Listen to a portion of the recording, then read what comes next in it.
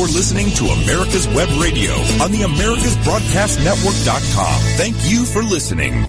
Welcome to Healthcare Insight. This is Ron Bachman, and you're on America's Web Radio.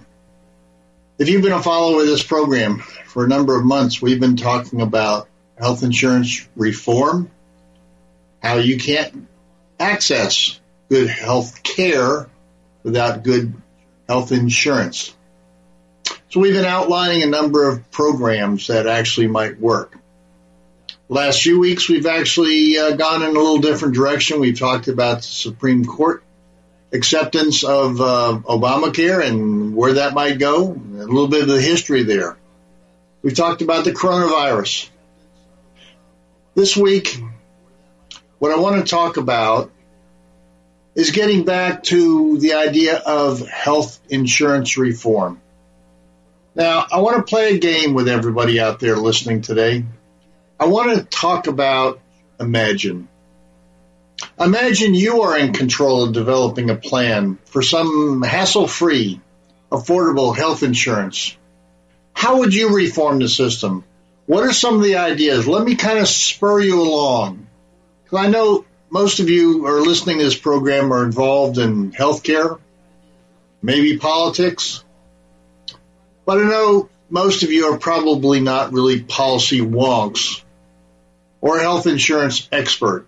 You're working in human resource department. You may be working for a hospital. I've had calls from a number of doctors who have been listening to this podcast. Well, to sort of help you, rather than sort of let's take a blank sheet and have you work on it, let me sort of lay out some basics of a plan for you to consider, and then you can build on it and send me messages or notices, emails on how you can improve on what I'm talking about. So as we go through this process, I think you'll discover there's a number of big ideas that actually can make some sense. And I'm going to call this big idea personalized health insurance, where you don't have to settle for what is currently offered in the marketplace, where you can get the health insurance you want, the health care where you want it, and get it all at an affordable price. Like any consumer product, health insurance should be personalized to your unique needs. You're different from me. You're different from your neighbor. You're different from your other relatives. You have health care issues, either from birth or an accident you've had, or you've been acquiring things as you've gotten older. Now, when we talk about health insurance and health insurance reform from the political perspective, I know that most of you are angry that Congress has failed you. Republicans can't agree on a rational health reform plan, and Democrats struck out with Obamacare. You will likely get angry once we talk about some of the secrets, and I want you to be able to unlock some of the secrets of why health insurance affordability and reform is so difficult. No one seems accountable to you or the public at large. Hopefully, in this process of imagining what could be, you'll learn about why you're not getting what you want. More importantly, you'll discover a new way forward and even build on the ideas to advocate exactly what you want and what you think will work for you or your family. You don't want any more empty political promises or bumper sticker slogans. Each of you listening out there, I am sure, have that American can-do spirit. You want solutions now. Well, let's talk reality as a part of this imagining process. Let's start with some basics that make some sense. Because I want you to know about the forces working against your interests. So as you lay out a plan in your own mind, as you kind of build on some of the ideas that I'm going to throw out, you'll at least be able to recognize the reality of what the current environment is. So importantly, what I want you to know is what you can do about it. I want to cut through the dishonesty of politicians and insurance companies. For many years, they've delayed discussing solutions with endless debate over, is insurance a right or a privilege? And quite honestly, I don't care. It's just a distraction from actually finding solutions. You and I are more practical. You and I need health insurance to access health care. You and I need affordable insurance now for wellness and prevention activities that we need to take. Our families need insurance as protection against potential future hospital stays that could bankrupt us. Politicians say we need a national conversation on healthcare reform. They send out opinion surveys that are really a ruse for fundraising. Have they ever responded back to you? No. You simply get another letter asking for money. You see, once they know you have an interest in health reform, they will use that topic to solicit more contributions. But they're not really listening to you. It's all computer generated, it's computer analyzed for fundraising. They have a lot of good experts out there to try to create more money for their pockets by grabbing it out of your pockets. Insurance executives say, we listen to our customers. Right. When was the last time you spoke to an insurance CEO? Unlikely. They stay isolated in their large home office buildings with guards and security codes to keep people like you and me away. Just try it sometime. Walk into one of their granite edifices and ask to speak to the CEO. Watch the verbal runaround and access barriers that suddenly go up. It's kind of fun to try that. So does that mean we're helpless? No. We may be subject to the whims of powerful elected and unelected officials and a dysfunctional insurance system, but I submit that we are not helpless. So how do we work together to get what we want rather than what some politician or insurance company thinks we need? Here's how we win. There are some real solutions that you and I are going to be working through in these next segments of the program, maybe even the next few weeks. But there are some big ideas that can help you and your family. It's just that no one really wants to talk about them. Keep in mind, most solutions that help you work against the interests of lobbyists in the healthcare and political establishment. So first, you need to know what they're keeping secret from you. What is it? Knowledge. Why? Because knowledge is power. With knowledge, you can use your two most powerful weapons, your voice and your vote. Have you ever thought that voting was a waste of time? That's what many politicians actually want you to think. They want your money, and they say they want your vote, but they want your vote only if you're actually going to be voting for them. Without the public voting, lobbyists and their political contributions become a much more powerful voice. They give a lot more money than you or I do to political campaigns. And politicians rely on the lobbyists making contributions to actually afford to do the things that they want to do, going out and doing the solicitations that you and I get.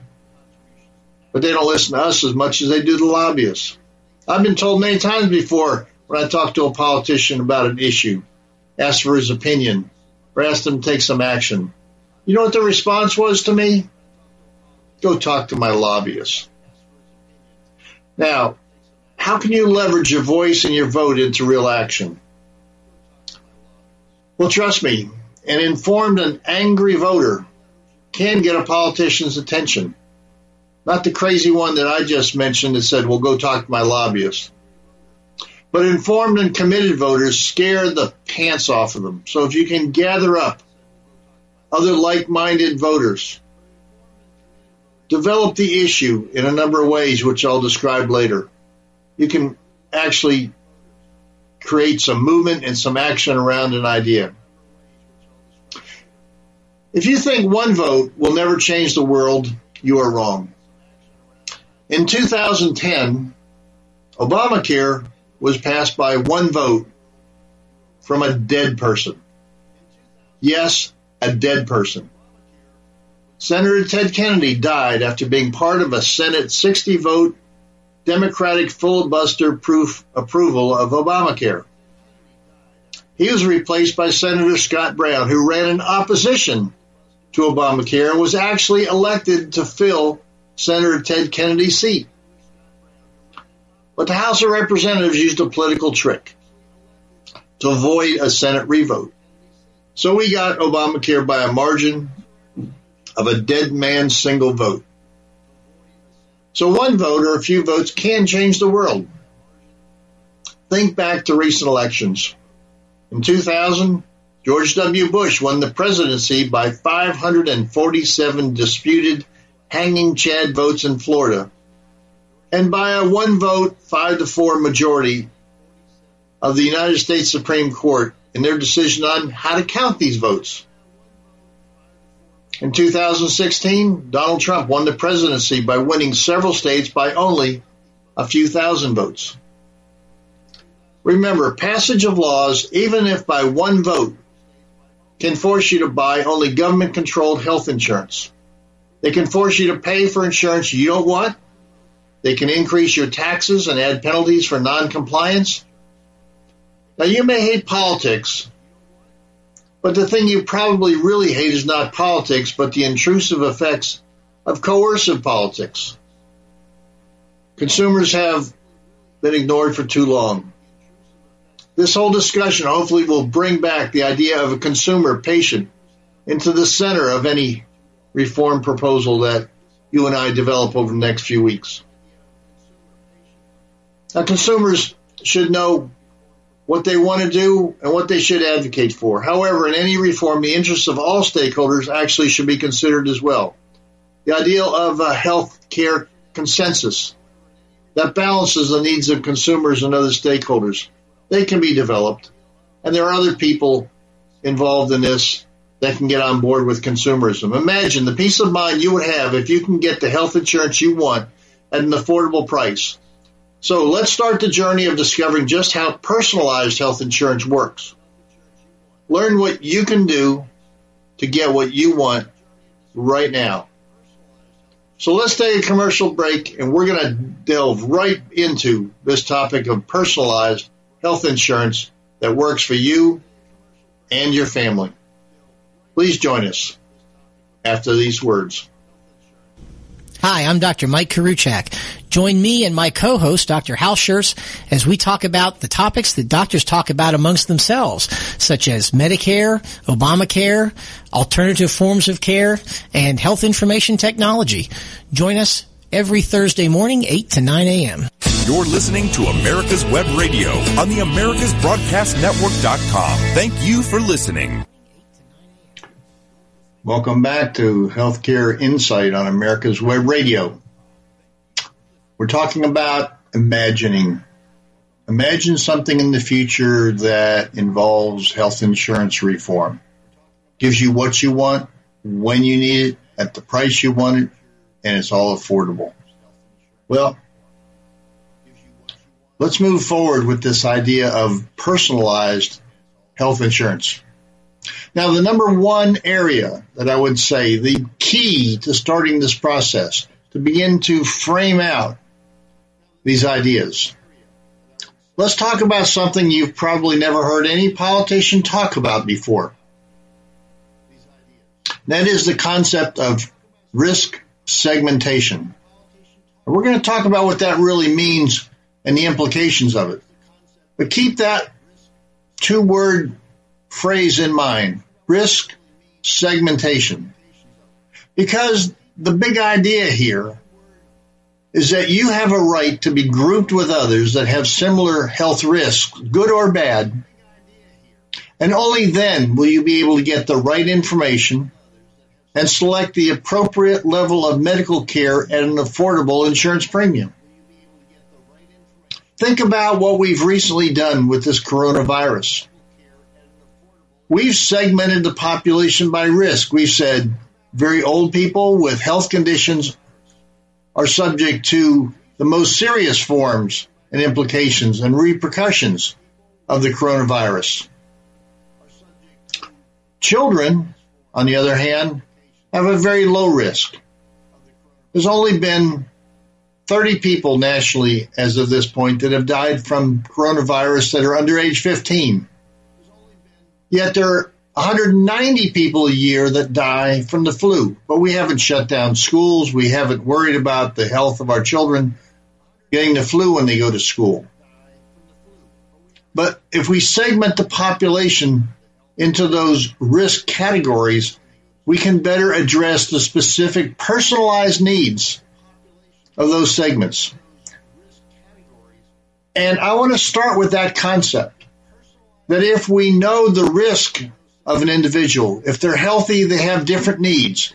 If they've got chronic and persistent conditions, they have different needs. There's different information, different services, different medical care that those populations need that's very different from each other.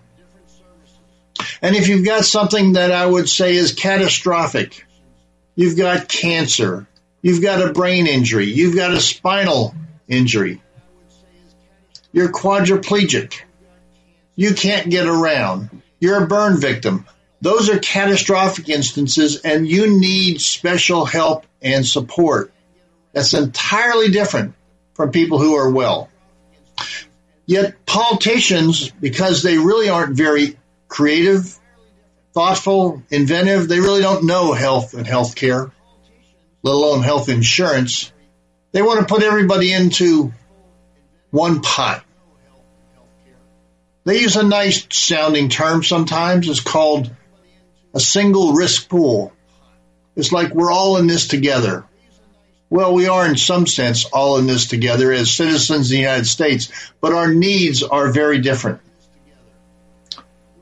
So let's talk about risks for a minute, because insurance is based on the concept of risk pooling. That is, sharing potential costs with a large group of similar risks. But what does similar risks really mean? Well, it means grouping people by their health status, such as, let me take a look at 4 different categories of very different needs around their healthcare issues.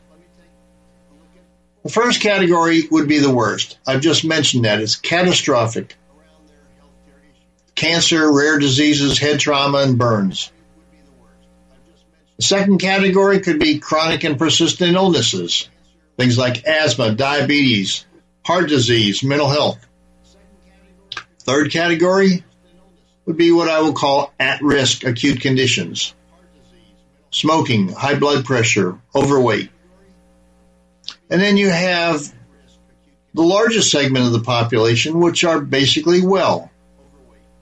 They basically either have no claims or low claims. They're low risk. They're people who have a good nutrition and diet, and they're active in their lifestyle. Well, if we took a look at each of these, let's start with the last one and work forward to the first one that we mentioned. 63% of the population are generally well. And do you know how much claims that they actually generate? Well, they only generate 12% of claims. So if you're a part of this population, you should have lower premiums and benefit from your healthy lifestyle, your well-being, and share the lower cost with others like you. So as a pool, you're doing the right things, and you're likely to continue to do those right things. You ought to be allowed to be a part of that pool. Now let's talk about the at-risk population. That's about 20% of the population. They have a need for medical care. This group represents about 25% of the claims. And this group needs programs like smoking cessation, diet support, nutrition education, prenatal care, and family planning. But this group can lower their premiums by prevention and early intervention. So we can lower their premiums by giving the kind of help and support that they need given where they are in the spectrum of health risks. Let's go to another category. 16% of the population are chronic impaired risks. Those with chronic and persistent illnesses or diseases need significant medical care. This group benefits the most from medical maintenance and stabilization. Those with asthma, diabetes, heart disease, and mental health issues can lower premiums by following treatment plans and compliance with doctor's orders. They need to be given more education around their illness and how they can stabilize themselves, how they can prevent hospitalizations. Clearly, a diabetic who can stay out of the hospital is a lot lower cost than one who doesn't take care of themselves and has their foot amputated, goes blind, rehospitalized multiple times, lots of medications. It's an entirely different need of that population. So I hope you're getting the picture here that risk segmentation can be an enormously powerful tool if we adopt that concept in developing sort of a health reform program. Now let's take the sickest among us, because this is a group that I am most concerned about providing the best possible care that we've not done in the past.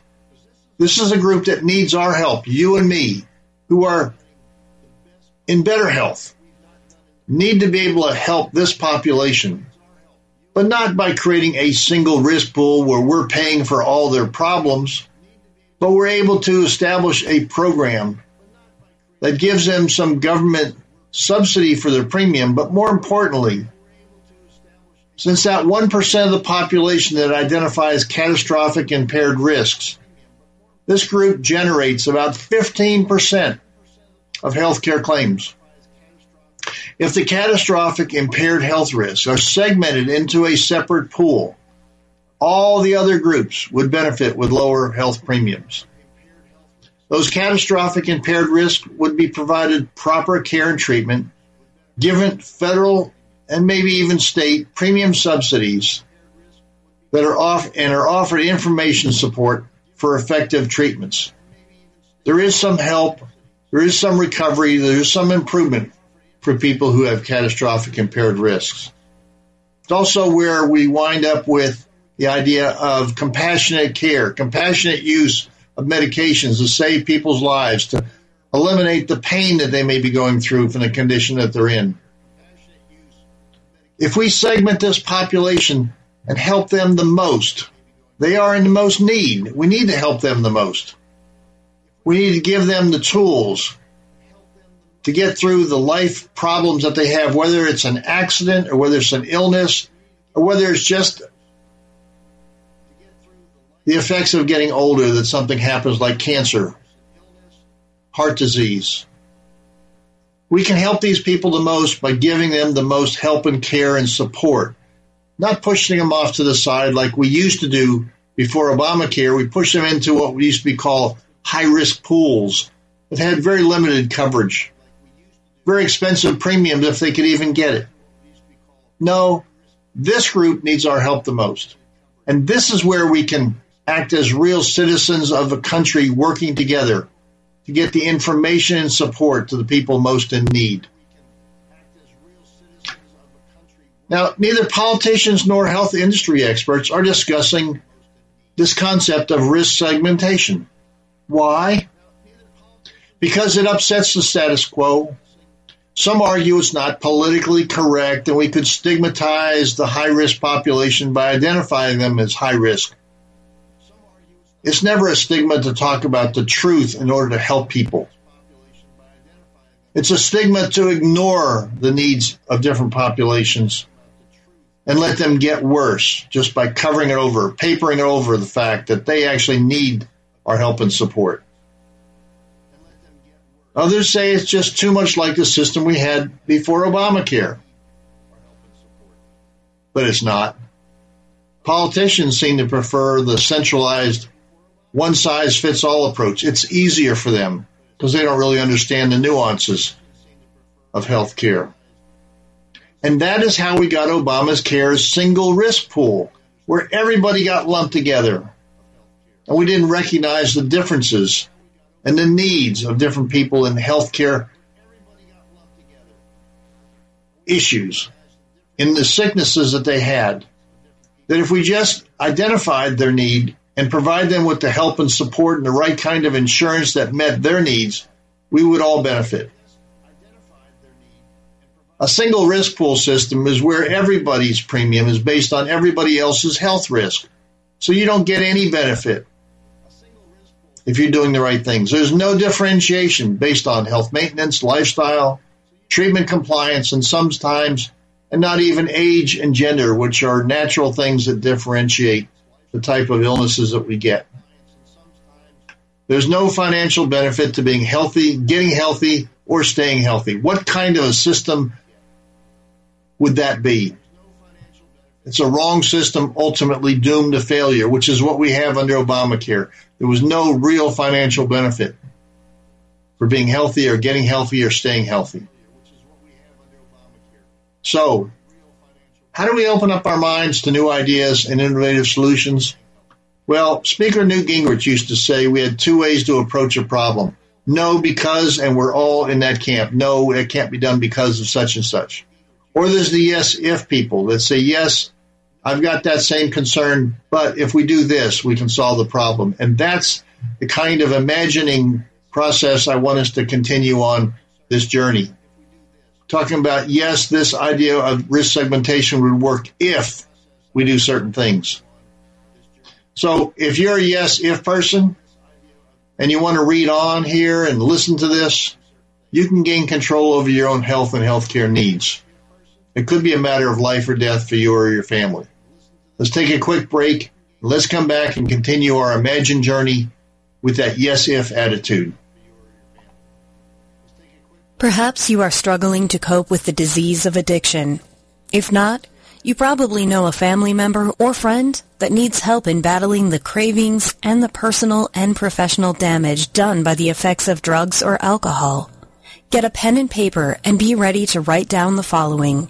These are the issues that the trained staff at the Atlanta Healing Center address and treat every day. Their doctors and counselors with over 40 years of practice in the field of addiction can treat the suffering individual in a thoughtful, compassionate, and experienced manner and guide him or her along the path to recovery. So call 770-696-9862 and speak to a knowledgeable staff member about how you or your loved one can be helped to enjoy a better and healthier life.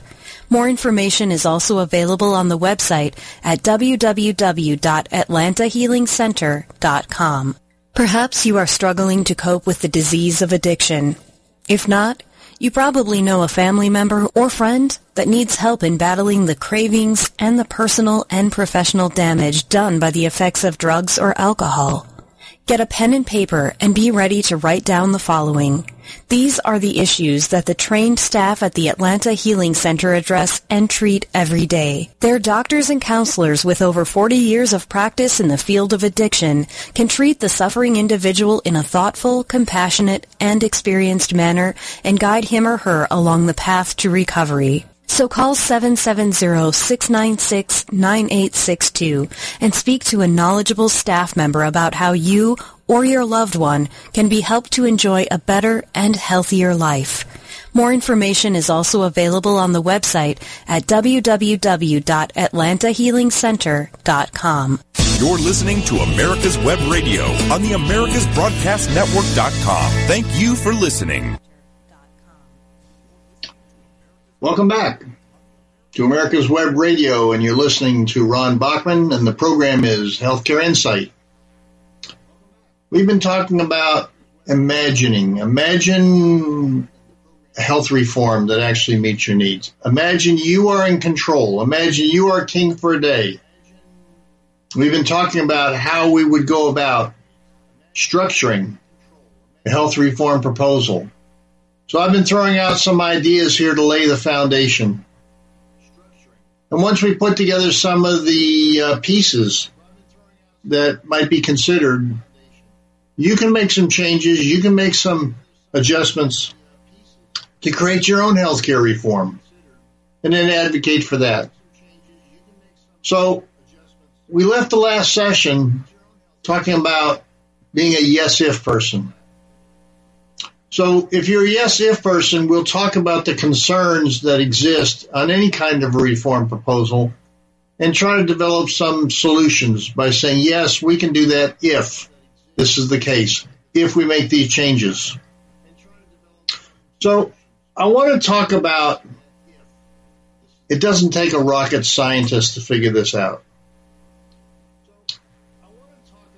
Political health reform proposals are typically very confusing, and I believe they're confusing on purpose. I consider it to be sort of a political sleight of hand. So don't be fooled by politicians and health industry lobbyists. They try to sound smart by purposely making things complicated. One trick they use is to point the finger at someone else. Yes, we have a dysfunctional system. Insurers blame hospitals and doctors. Hospitals blame insurers. Doctors blame lawyers. Employers blame non-compliant employees. And politicians blame other politicians. And so the blame game goes on and on with no solution. Another trick they use is to propose comprehensive solutions. In 2019, healthcare spending represented almost 18% of our gross domestic product. Any industry that large has lots of lobbyists and vested interests in the status quo. They suggest comprehensive reforms. Sounds great to the general public. Sounds like a good debate argument. Let's just do comprehensive reforms and fix all the problems at one time. But comprehensive solutions include so many extra items that the politicians and lobbyists know that everyone is going to find some part of a comprehensive solution that they disagree with. So nothing gets done. So it's a great argument against any change to talk about everything should change, and then nothing gets changed. Lobbyists also assume that we're just too stupid to understand the details. You and I just are not smart enough to understand this complicated industry. And they use industry and political shorthand and that alphabet soup of organizations and structures and pieces of legislation, COB, CON, HDHP, CDHC, and many more insider terms that show that we just don't understand the complexities of healthcare. How could we? We're just too stupid. Well, the reality is it doesn't take a rocket scientist to know the difference between health insurance and healthcare. While they are intertwined, healthcare is when one receives services from medical providers, that is doctors, hospitals, and other caregivers. Health insurance is how one finances medical services. Health insurance reform should focus on private market coverages. Why? Because 176 million Americans access health care through employer-sponsored health insurance or through individual health insurance policies. So whether it's an employer-sponsored plan or an individual coverage, we are all concerned about three things: the cost of health insurance, coverage of pre-existing conditions, and our out-of-pocket expenses. Well, here's another big idea we can talk about. You are a health insurance consumer. Now just think about that. You are a consumer. How do you feel when you go to Walmart, Costco, Sam's, Target about the prices and availability of products that you're looking for? When you're a consumer, efficient free markets always respond to consumer demands for products, services, and information. And it's time we tried a system that focuses on consumer and patient needs when we're talking about healthcare reform. What a big idea that would be, that you can actually get what you want and have enough competition for your consumer dollars to actually develop the products and services and information that you need, because you're a unique individual. And there ought to be something out there that meets your needs.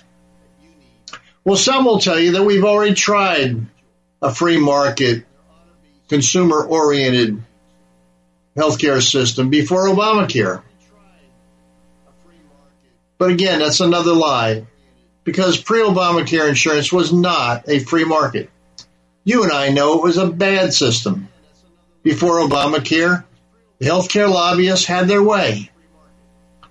That structure included laws and regulations where the consumers were powerless to seek or purchase the insurance coverage they wanted. Insurance had restrictions on which providers and services patients could access. Cost and quality information was hidden from us. Individual consumers had no power to negotiate premiums or understand why they were rejected for coverage. A few powerful insurers limited coverages, provider alternatives, plan choices, innovation, and pricing competition. Now take that to a retail market. Can you imagine going into Best Buy and they would say, I'm sorry, we can't give you the cost or the quality information around that computer you want to buy. And oh, by the way, you see an ad from somebody else that offers it at a certain price. Oh, I'm sorry, we don't match prices. We don't even negotiate prices. It is what it is, and I can't even tell you why, but we have a price and you're just going to have to pay it. So you can see the difference. We don't have, nor have we ever had, a consumer-oriented healthcare market. And what you may not know is that the laws and regulations were mostly written by insurance industry lawyers. For those insiders, limited competition and market share drives the process. Consumers are ignored. Well, we don't want to revert to that system. We can't let insurance industry lobbyists write the laws post-Obamacare. We'll only get shafted a second time. You are a consumer. Act like one, demand to be treated like one. Efficient free markets always respond to consumer demands for products, services, and information, but we have never had that free market for health insurance. So maybe it's time we tried a system that focuses on the consumer and patient needs. Politicians and insurers aren't working to help you and me. Politicians have been promising repeal and replace plans for over 10 years, yet nothing gets done. They have been either unable or unwilling to develop an alternative to Obamacare. Moreover, since 2002, insurers and their lobbyists have been fighting against expanded account-based plans and health savings accounts. Why? Because health savings accounts, or HSAs, put some control in the hands of consumers. So recognize this truth. Lobbyists and existing vested interests will preserve the status quo and work against your interests in choices, treatment options, and affordable insurance. It's time to demand change that recognizes your unique needs. Personalized health insurance, as we'll describe and we'll build out over the next couple of weeks, is a new health insurance system that is consumer-driven and patient-centric. Personalized health insurance is an approach to get you the insurance you want, when you want it, at an affordable price. You and I want coverage improvements, affordability, and more treatment and health care options. It's time we took control. We can't let government or insurance bureaucracies come between the patient-provider relationship. We cannot let them set the rules that tell doctors what they can and cannot do. They cannot be allowed to say who we can see for our health care or what treatments we are prescribed. So we'll be detailing in later segments of this program, next week and maybe the week following even. Personalized health insurance will improve the delivery of care, lower premiums, improve the quality of treatments, and add new choices. As I lay that out, I am sure there are going to be new thoughts in your mind as you're listening to this. I don't claim to have all the answers, but let me paint out that frame as we both imagine what the future could be, and then you can help make changes as we move forward. As the coverage, personalized health insurance includes the most popular Obamacare consumer-oriented features. We don't need to say get rid of all of Obamacare. Yeah, we'll get rid of the bill, but we'll ultimately build back in some of the most important features of Obamacare, like guaranteed issue of insurance, coverage of pre-existing conditions, dependent children coverage to age 26, unlimited lifetime maximum, so that your insurance never maxes out. You're always going to have coverage. And you'll have the option for comprehensive major medical insurance. So personalized health insurance, as we're going to build it out,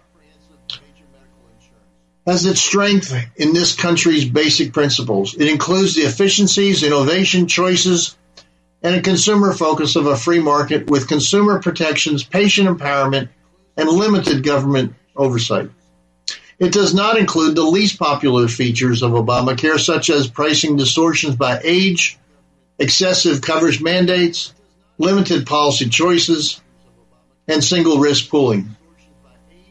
Now, if we cannot unite around a vision of a consumer-oriented, personalized health insurance program, then surely we will head towards a one-size-fits-all government structure that fails to meet your unique needs. So let's take another quick break, and in the last segment, I promise you that we will get to describing exactly what this personalized health insurance looks like, how we're going to build it out, and now I'm going to ask you to provide your insight for additions and changes that would actually make some improvement in the ideas that we're going to talk about. So let's take a quick break, and we'll be right back. The disease of addiction is a life-altering challenge, not just for the person suffering its effects, but also for the family and friends who support and love the one caught in its grasp. What should be the course of treatment? Who is the best person to render treatment? And what is the best place to go for the care that is needed? We know that you want answers to these and many more questions. Call 770-696-9862 and speak to a representative of the Atlanta Healing Center. They can tailor a program specifically designed to address the needs of the person suffering with an addiction, or give you guidance as to where that help may be found. Information is the key, and the trained staff at AHC is here to assist. If you wish, you can also get more information on the website located at www.atlantahealingcenter.com. Whether cruising the strip in a 57 Chevy or taking the family on a vacation in a 71 Oldsmobile Vista Cruiser, you need to tune in to Classic Cars with Steve Ronaldo and Jim Weber every Saturday from 8 to 9 a.m. on americaswebradio.com. Want to give your family or loved one the perfect gift? Then go online and check out the TornadoBodyDryer.com. I love mine and the warm heat air massage it gives me after my shower. The Tornado Body Dryer is super. You'll love it, and you'll love having one in your shower. You're listening to America's Web Radio on the AmericasBroadcastNetwork.com. Thank you for listening. Welcome back to America's Web Radio. This is Ron Bachman, and we're in the final segment of our hour on Healthcare Insight. Today, we're talking about real solutions to the health reform and health insurance debate. We know that this is going to come up in Congress. And we've just said that there are a lot of issues that we're going to walk through together. We're going to imagine some solutions. I'm going to put you in charge of thinking about the solutions that are needed for you and your family. And earlier in this hour, we've talked about the forces that are working against you. And you need to know who the enemy is in some ways to know how to move forward and find solutions. And the solution that we're talking about is within this concept of risk segmentation. The last segment or so, we've really talked about the importance of risk segmentation and how it can help each and every person in the marketplace if they can find the silo that they're in, that segment that they're in, so that they can get the right information, the right solution, the right type of coverage to meet their needs. The overall concept I like to call personalized health insurance because it is about you. It's about your uniqueness, very personalized to your needs. But I want it to be within a private market structure, a private market solution, because government can never do things right. They're too big. They're too much structured around one size fits all for everybody, as we've seen in Obamacare, and why that fails and why people don't really get what they need. They get what they're forced to take. It's not a real competitive marketplace that gives us choices and options as we have in almost every other part of our life. So here's the big idea. Personalized health insurance that is a voluntary, hassle-free system that recognizes the importance of choice.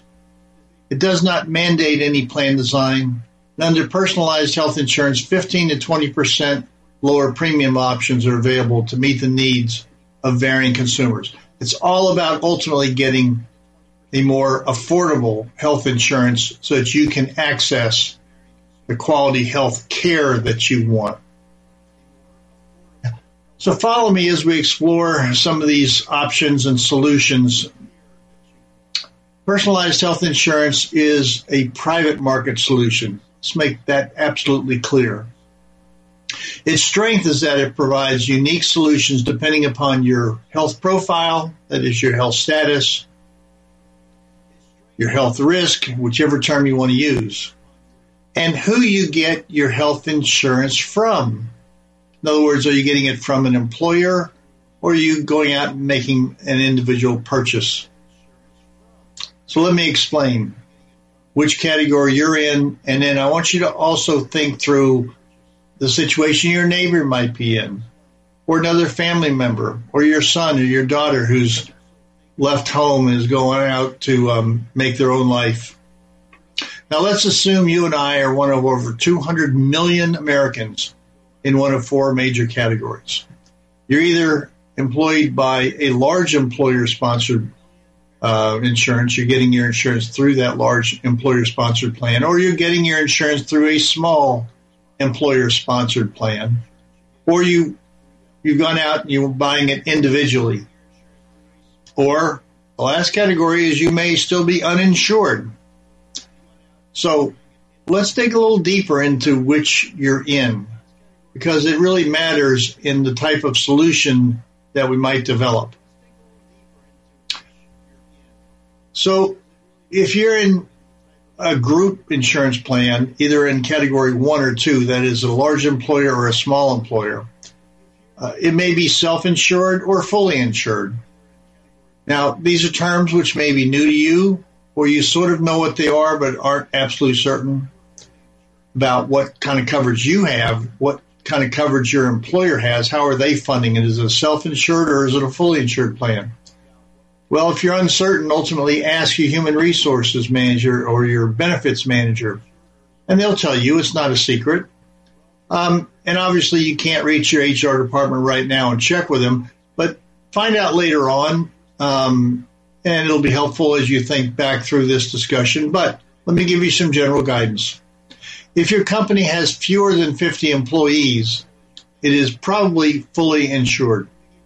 If it's over 300 employees, it's probably self-insured. In between, it may be either.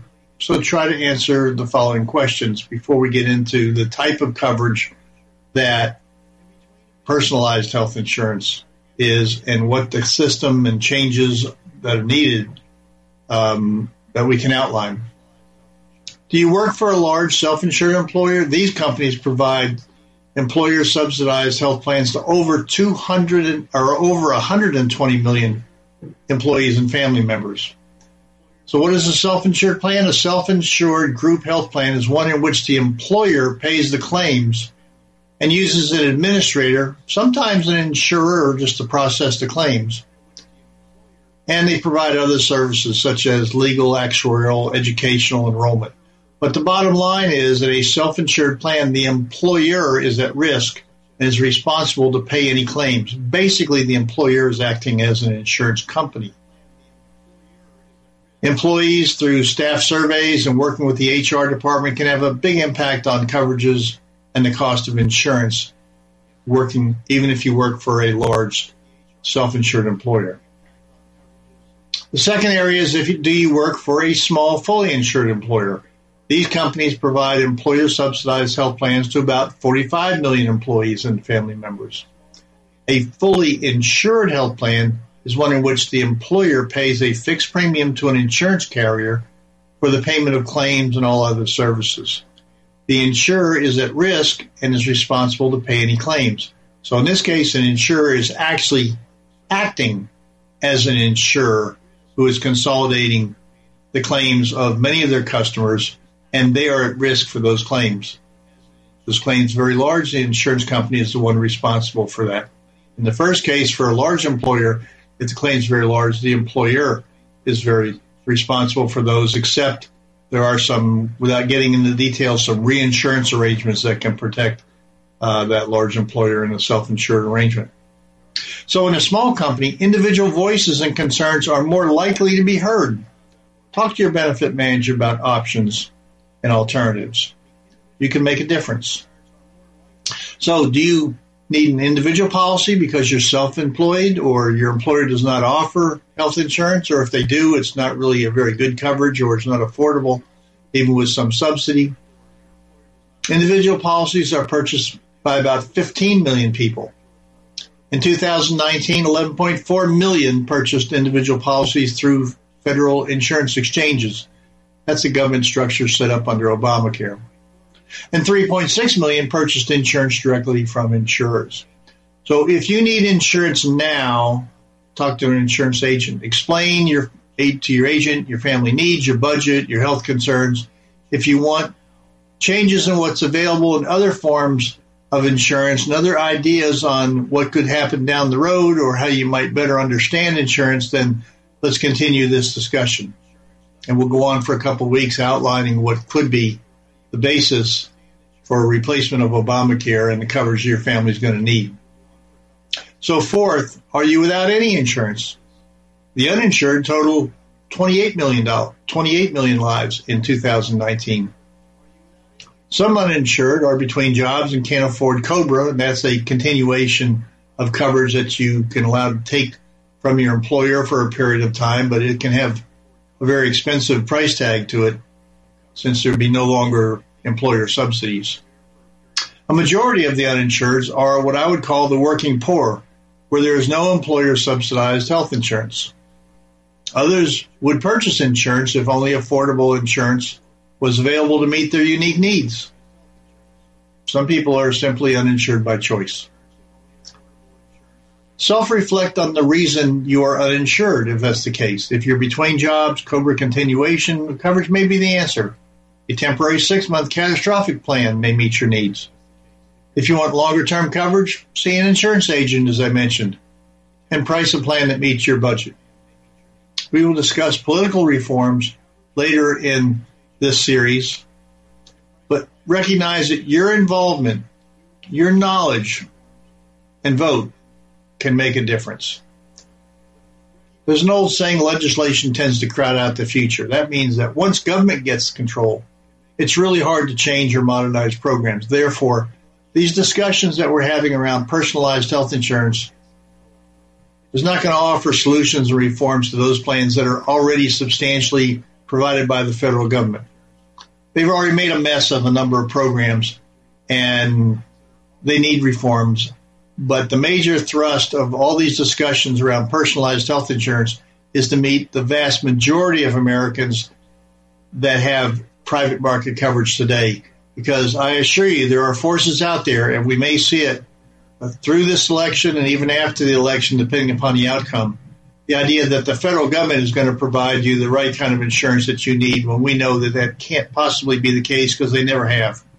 Let's talk about a couple of government programs that are in place that just are not working the way they really should or the way they were projected originally to work. Medicare, government insurance for age 65 and older, is running out of money. Baby boomers are overwhelming the Medicare system. The coverage is so inadequate that many have to purchase expensive Medicare supplement policies. Medicaid, government insurance for the poor. It's draining federal and state budgets and is fraught with fraud. Payments to care providers are so low that many doctors do not accept Medicaid patients. So you may have a Medicaid insurance card, but there is very limited access to real health care. And now let's talk about the veterans system. It has long waiting lines and inadequate care. We've seen the veteran systems that there was a lying about from the administrators on the waiting lists and the success and the deaths of people. People were dying because they weren't getting care, but they weren't even being counted in order to hide the system's inadequacies. TRICARE for the military, the Children's Health Insurance Program. All those programs need reform and added flexibilities to improve coverage and patient care. So solutions to government-controlled programs are difficult because significant lobbying interest and resistance from special interest constituents. Too often, the comprehensive solutions include those programs, and that's usually the kiss of death for any proposal. Such reforms are typically distorted as hurting the poor and throwing grandmother over the cliff. Let's let those issues aside for separate action and focus on the over 200 million Americans getting health insurance in the private market. So now that you've identified your insurance segment and you've identified what we're not going to be covering in personalized health insurance, I want to next week get into the details of how the personalized health insurance will work for you as an individual and if you're in a small group. Those are the two biggest categories that need help and support. Large employers have some other issues that need to be addressed, but the real issue of providing health care to the marketplace, of covering the uninsured, of having affordable health care, really is addressing appropriately the individual insurance market and the small group market that is under 50 employees. So join me next week, and we will get into the nitty-gritty of the real answers and get your input on how all this should ultimately pan out into some sort of legislation and change at the national level. Please join me next week as we continue our discussion about imagining what healthcare reform should be if it was personalized to your needs. You're listening to America's Web Radio on the AmericasBroadcastNetwork.com. Thank you for listening.